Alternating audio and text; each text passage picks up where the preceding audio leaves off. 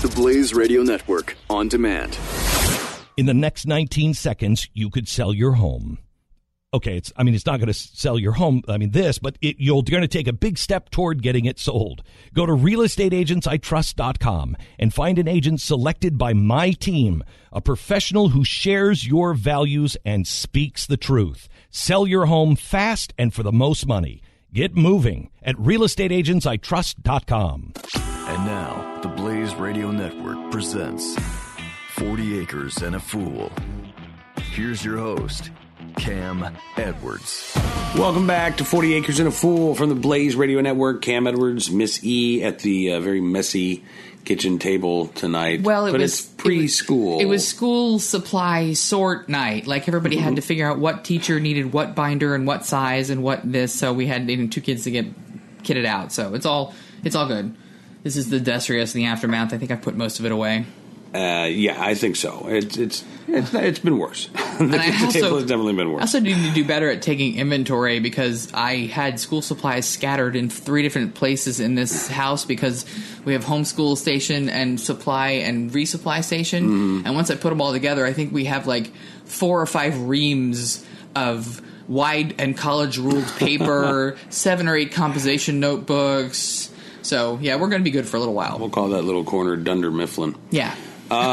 So we were talking books last week. Your most memorable, your least memorable book that you were assigned in high school. Brian wrote in. He said, worst book we remember from our childhood. He says, I was young, maybe 9 or 10 years old, mostly reading Hardy Boys and similar books, but I read them voraciously. He says, I still recall with pride the time that I read 2 Hardy Boy mystery novels in one day during the summer. Nice. When I was a kid, Brian, I found... they weren't my dad's Hardy Boys books because my dad was too old for Hardy Boys, but we had a couple of Hardy Boys books. We had a Nancy Drew Mysteries or 2 that were like from the 50s or 60s. So it was probably my half brother and sisters who were much older than me. It was probably their books growing up. We have them here in addition to some of my old Nancy Drews. But we did have some of my dad's old Bobbsey twin books. So if anybody remembers the Bobbsey twins, those are way, they're even older than I am, and I'm older than you. Oh yeah, these were like 1918, 1919, and so that would have been my grandmom's prime, right? So I grew up. I read Bobbsey twin books growing up, and that was crazy. Read about sleigh rides and like it's so different because there were no cars, there was no radio, like none of what the activities the kids did. It was all outside. It was all tactile. It was all hands-on. I grew up with Dick and Jane. Yeah. It wasn't, we were lucky when we got older that there was actually Saturday morning cartoons, but then there's now 24-hour cartoon channels. I know. It's crazy. Anyway, Brian says, so I was in the library and I saw a beautiful book on the shelf. It was leather-bound and it was embossed with a faded image of a giant sea monster attacking a ship.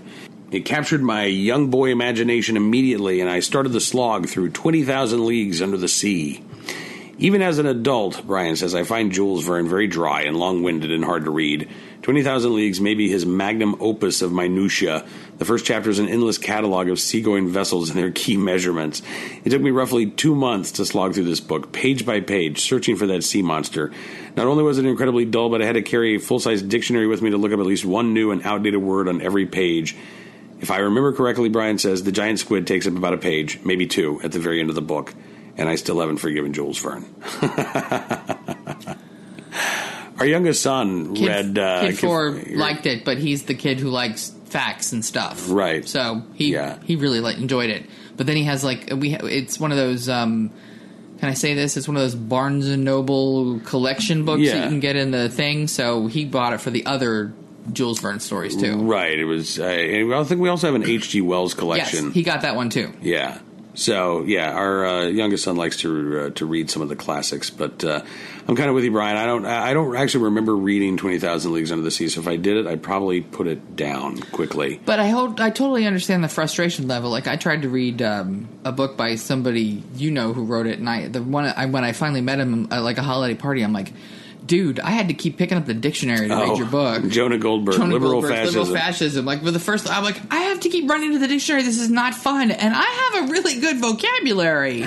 It was like he was like throwing out those 25-cent words just to be that way. I don't think he was doing that. Although maybe, I don't know, because Jonah does have sort of had that reputation of being like a funny guy, and I think he wanted to write a smart and serious book. Well, and Liberal Fascism, by the way, is one of my favorite books of all time. I have to say, however, when I said that to him, because I said it to his face, right. He said, "You're not the first person to say that."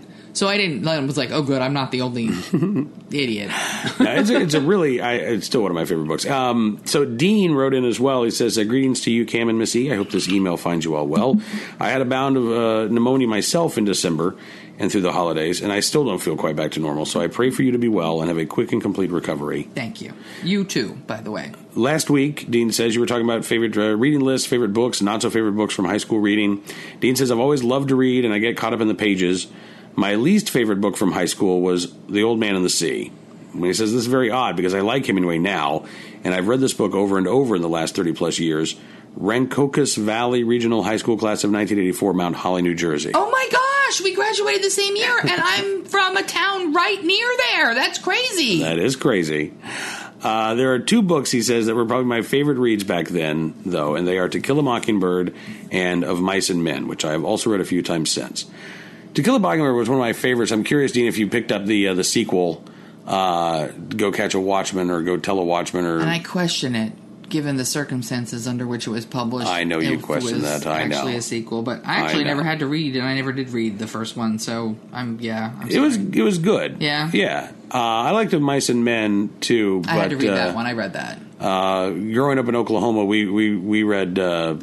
Grapes of Wrath. Yeah, right, exactly. I read the Grapes of Wrath somewhere in high school or college, yeah. Now, this is really interesting. The Jodes, so sad. So Dean says, as an adult, my all-time favorite book is If I Never Get Back by Darrell Brock. And when I read that for the first time, Dean, I went, oh, wow, because I've read this book, and you're right, it's fantastic.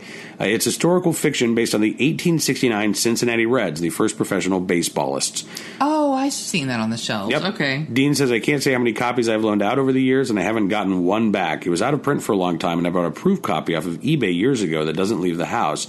Brock wrote a sequel to this called Two in the Field. Yup, that is nearly as good. When the sequel came out, they put the first one back into print, and now I have an actual copy of both books. The first book I was so enthralled with, I felt a sense of loss that it was over when I finished reading it.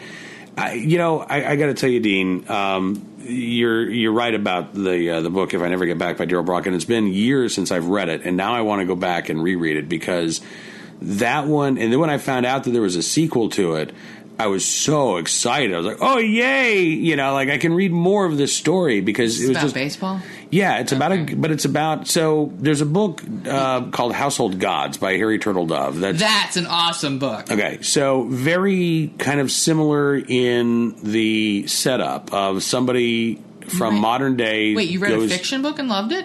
Yeah. Okay, okay. I said it's been years. Okay, yeah, I was going to say, you don't read fiction. Not mostly. Okay, so now you have me engaged. I thought it was a real book about baseball. No. Well, so it's historic fiction, but it's about a guy who lives in modern times, and he gets transported back to, I think it's 1869, and he's all of a sudden now a member of the Cincinnati Reds, and he has to adapt to being in this new time and playing old school baseball where the rules are entirely different. Oh, so he was a current day baseball player who got transported in time? I don't think he was I can't remember honestly if he was he wasn't like a major league player or anything like that. I guess we're going to have to read this again now. Yeah. I'm intrigued. Okay. I loved and by the way, if you haven't read Household Gods, you should totally check it out if you like this whole time travel thing. Yeah, that's a really good one too, about a woman who from modern times who goes back to ancient Rome. Yes, as a shopkeeper, and it's crazy and interesting and fascinating. Harry Turtledove is one of my favorite science fiction writers as well. Dean says, I have other favorites too, like the Travis McGee series by John D. MacDonald. More recent writings, though, are a character in a series whose name is Doc Ford, and the writer is a former fishing guide in Southwest Florida, Randy Wayne White. He says, I've read all of the 20-something books in the Doc Ford series, and Mr. White comes out with a new one about once a year. I highly recommend the series. Doc is a former foreign ops employee for the U.S. government in a department that never officially existed. Ah, nice. All right, I might have to check out the first one in that series, Dean. And Dean says, by the way, I'm just beginning Dana Lash's Flyover Nation. I cracked it open last night. I think I'll enjoy it. All of my best to you and yours. He says, best of luck to your kids heading back to school, too. Well, Dean, thank you very much. I really do appreciate that. And thank you for the book recommendations, too. Especially actually, I was going to say thank you for the good luck back to school stuff. Yeah, right? No kidding. Why don't we take a quick time out? When we come back, we've got several more emails to get to. And thank you for all of the emails this week. The email address, as always, is 40acrefool@gmail.com. And the Instagram accounts for Missy, it's Corny Goat Farm. There you go. And for me, it is at Cam Edwards. You're listening to 40 Acres and a Fool with Cam Edwards on the Blaze Radio Network.